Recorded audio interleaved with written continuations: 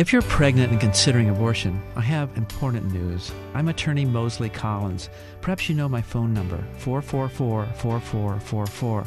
In the past, I've spoken about personal injury accidents, but today, I want to help you if you are pregnant and considering abortion. I know that's a scary spot to be in. So we've created a new organization called SaveYourBaby.org. If you call us, we have resources, medical care, housing, and more to help you save your baby. And it's all free. Many people now believe abortion is a bad choice. Even the woman who brought the original lawsuit legalizing abortion now believes she made a terrible mistake. I don't want you to make a terrible mistake. So I hope you call me at 444-4444. We will help you without charge. But in the end, it's up to you, because only you can save your baby.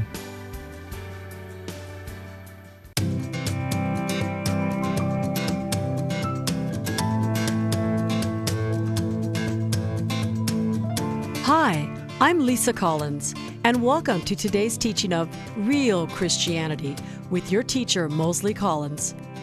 Each week, we try to bring you a study of God's Word that will encourage and equip you to live a life that God can bless, to live a life of real Christianity.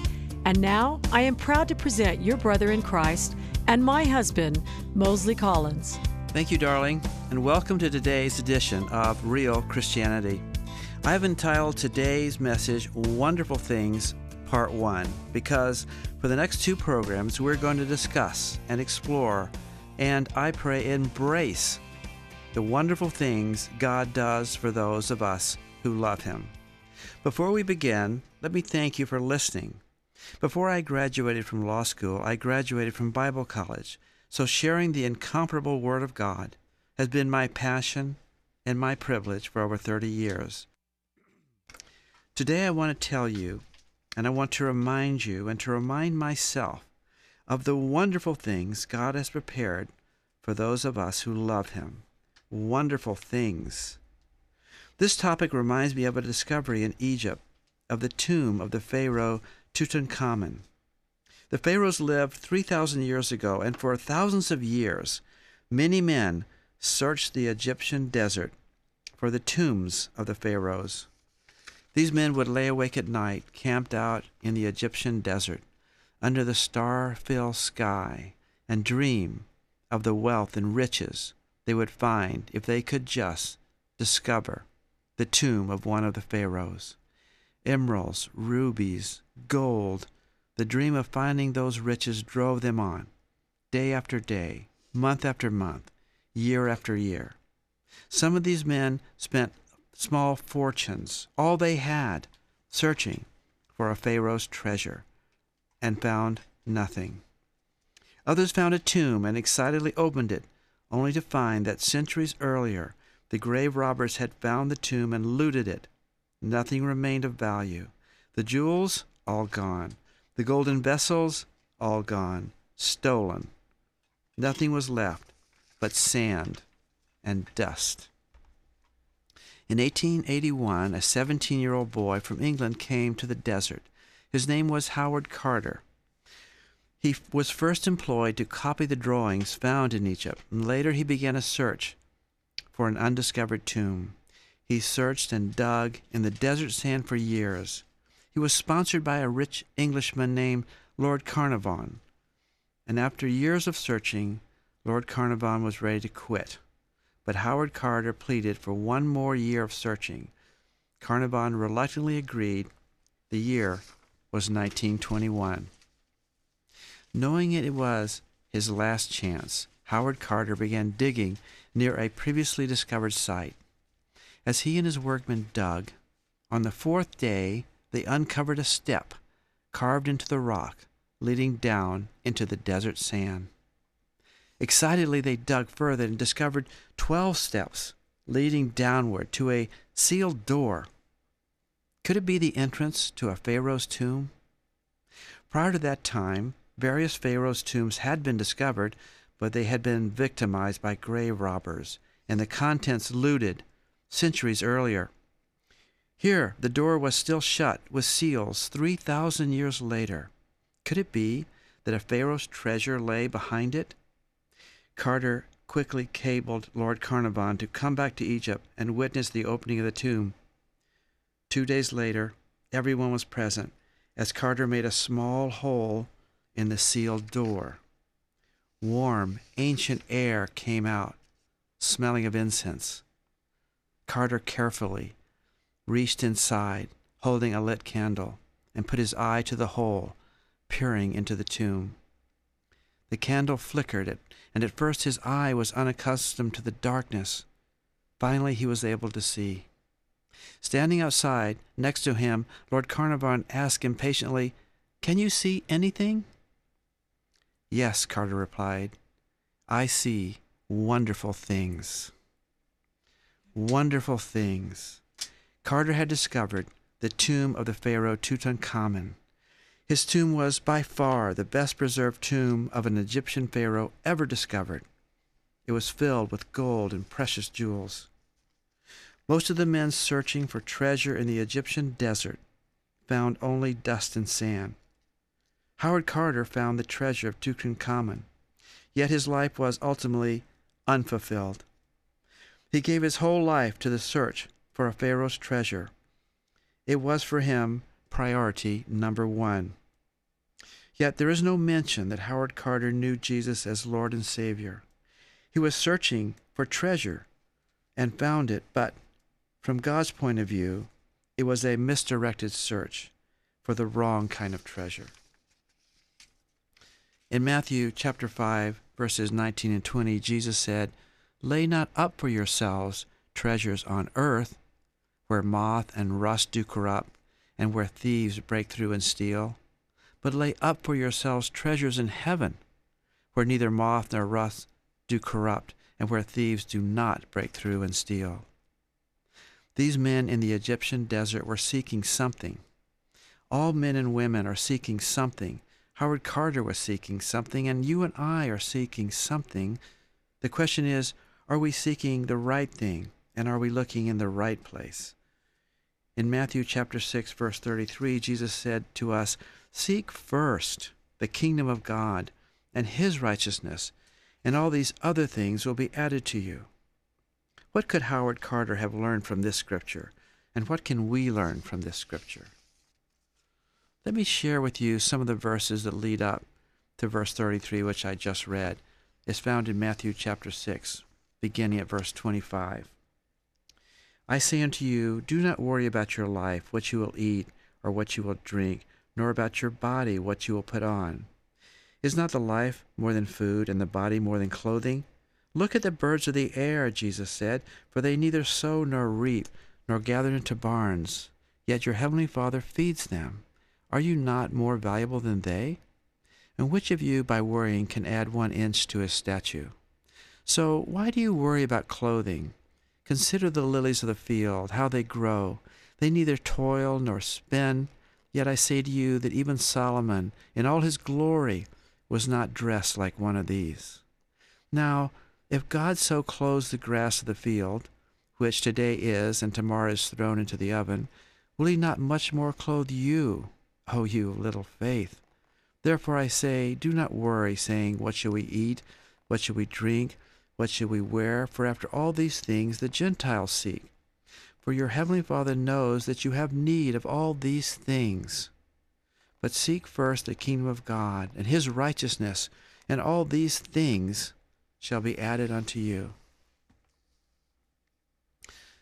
Seek first the kingdom of God, and all these things shall be given to you by your heavenly Father.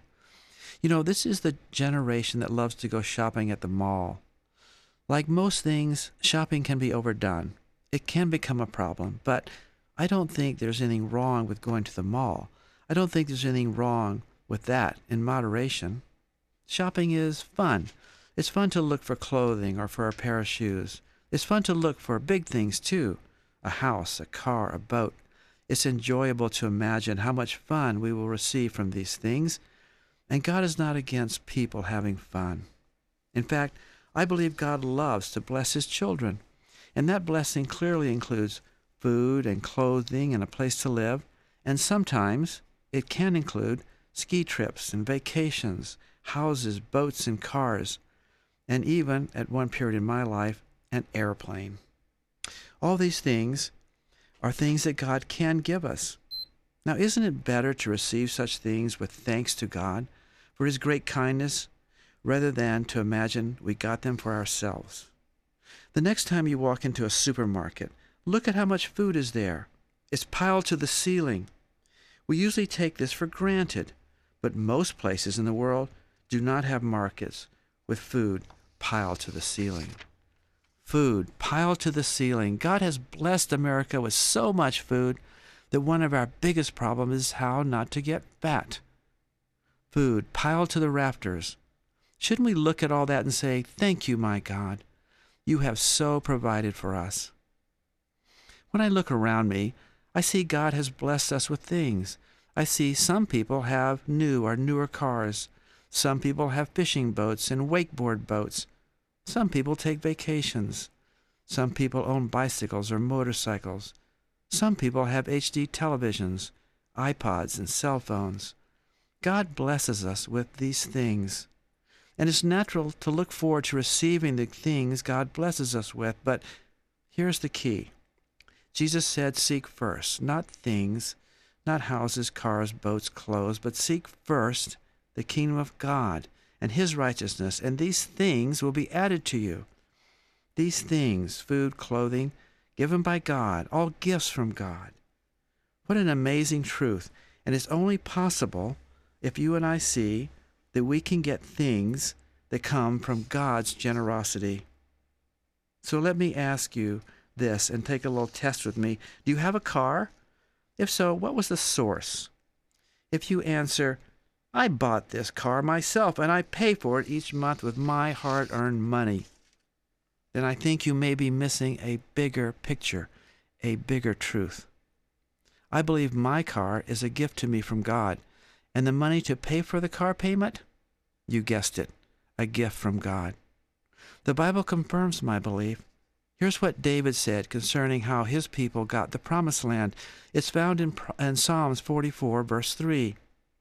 For my people did not conquer the promised land with their swords. They did not win the land by their own power. No, it was by your power and your strength, O God, by the assurance of your presence, which showed them that you loved them. The Bible teaches that the promised land was a gift from God. Its fields, its wells, its fruit trees, its houses, all these things were gifts from God to His people. Now here's my point.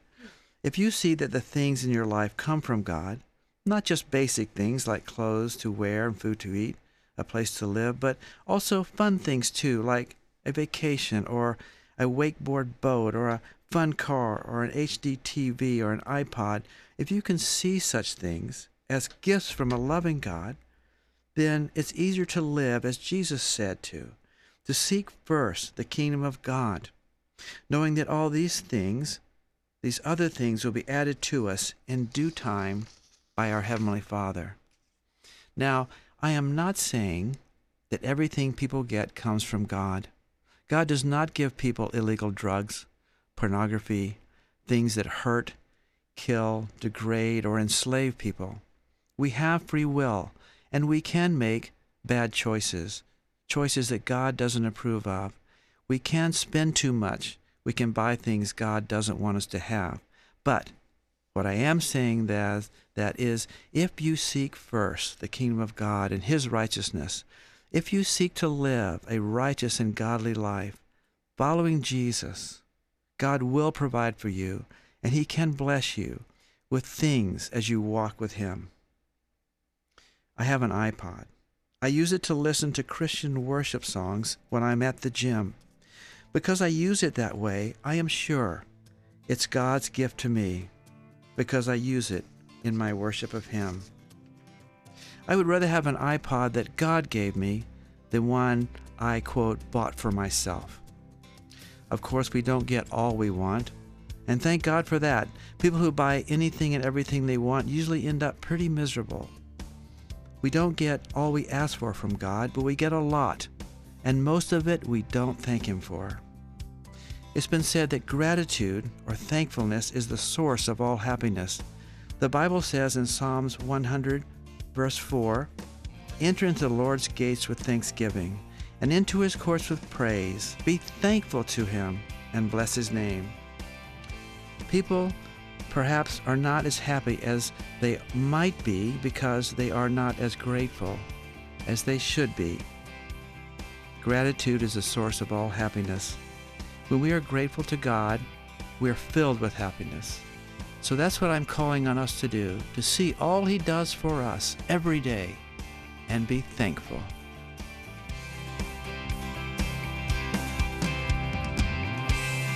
I hope you are enjoying our teaching on real Christianity. If you have questions concerning today's topic, or you would like to receive a free copy of today's message on CD, just call us at 916-444-4444. That's 916 all fours. Or you can visit our website at www.myrealchristianity.com. That's myrealchristianity.com. On the website, you will find a list of all our past programs. You can choose whatever is helpful to you. Programs like How to Lead Someone to Christ, How to Start Your Day with God, The Lord's Prayer, Faith, and 7 Things God Loves to Hear You Say. Now, let's get back to today's teaching. Thank you, darling. We have been talking about some of the wonderful things God gives us. Gives to you and I food to eat, clothes to wear, a place to live. We've talked about vacations, wakeboard boats, HD TVs, and cell phones. At one time or another, I have bought and paid for all these type of things, yet I regard them all as gifts from my Heavenly Father. Why do I see them as gifts if I paid for them?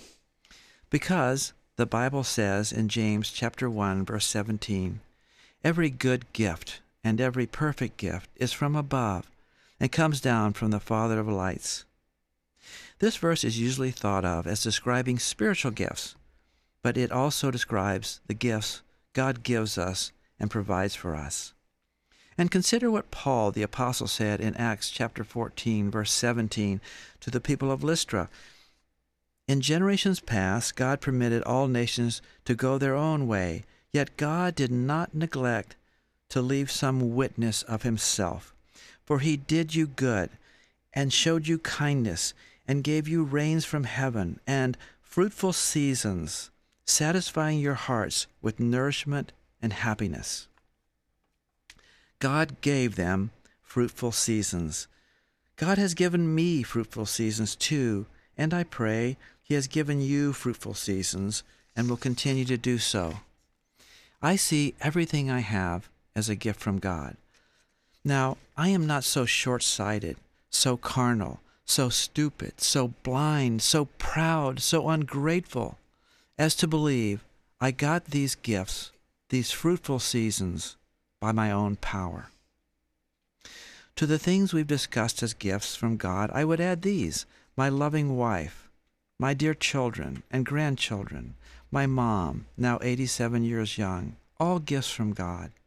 I can add more: the sun that rose this morning, the beautiful blue sky, the air I breathe, all gifts from God. For these things I am enormously grateful to my dear and loving Heavenly Father. Thank you, my God. And yet I have reserved to the last what I think is the greatest gift God gives us in this world. Can you guess what it is? It is his presence living in me, and I pray living in you too. His gentle, comforting companionship everywhere I go. I hope you and I can start seeing things in this new way. It will change our lives and fill us with gratitude towards God and happiness, because gratitude is the source of all true happiness. Let me show you how this might work in our lives every day.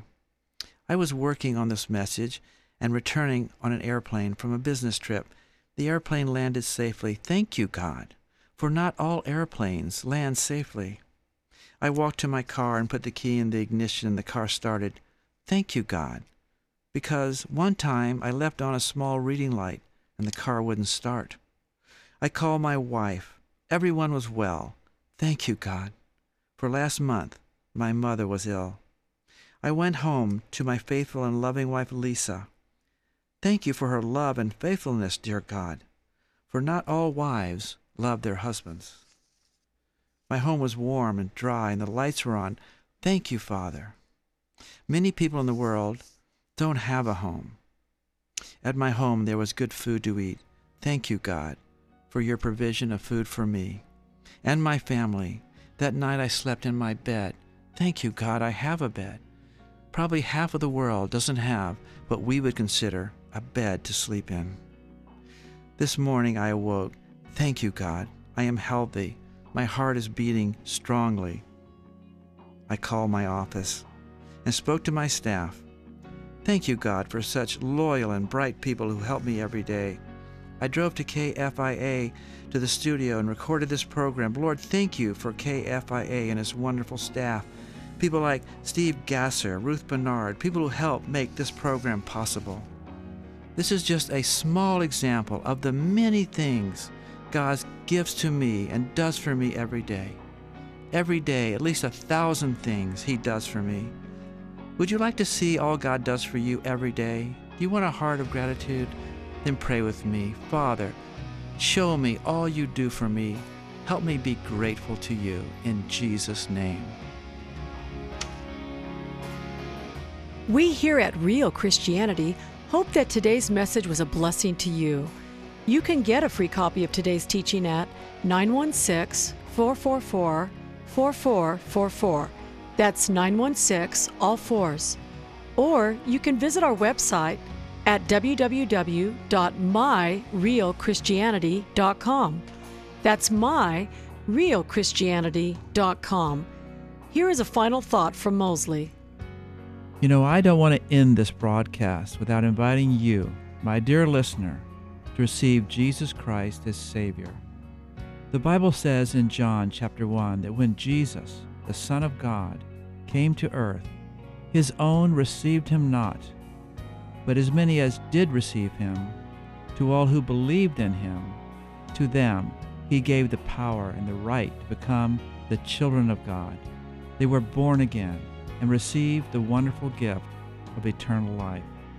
If you don't know Jesus as your Savior, but you would receive Him now into your heart and life, pray with me. Lord Jesus, forgive my sins. Come into my heart. Be my Savior. Amen. If you sincerely prayed that prayer, the Bible teaches you are born again.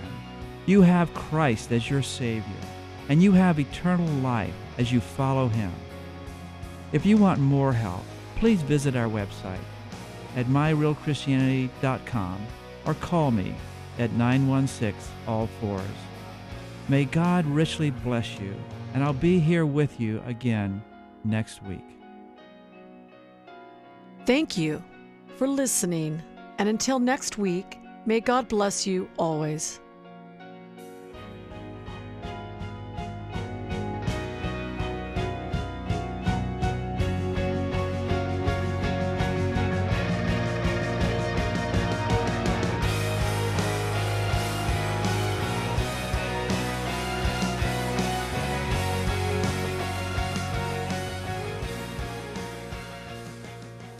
If you're pregnant and considering abortion, I have important news. I'm attorney Moseley Collins. Perhaps you know my phone number, 444-4444. In the past, I've spoken about personal injury accidents, but today, I want to help you if you are pregnant and considering abortion. I know that's a scary spot to be in. So we've created a new organization called SaveYourBaby.org. If you call us, we have resources, medical care, housing, and more to help you save your baby. And it's all free. Many people now believe abortion is a bad choice. Even the woman who brought the original lawsuit legalizing abortion now believes she made a terrible mistake. I don't want you to make a terrible mistake. So I hope you call me at 444-4444. We will help you without charge. But in the end, it's up to you, because only you can save your baby.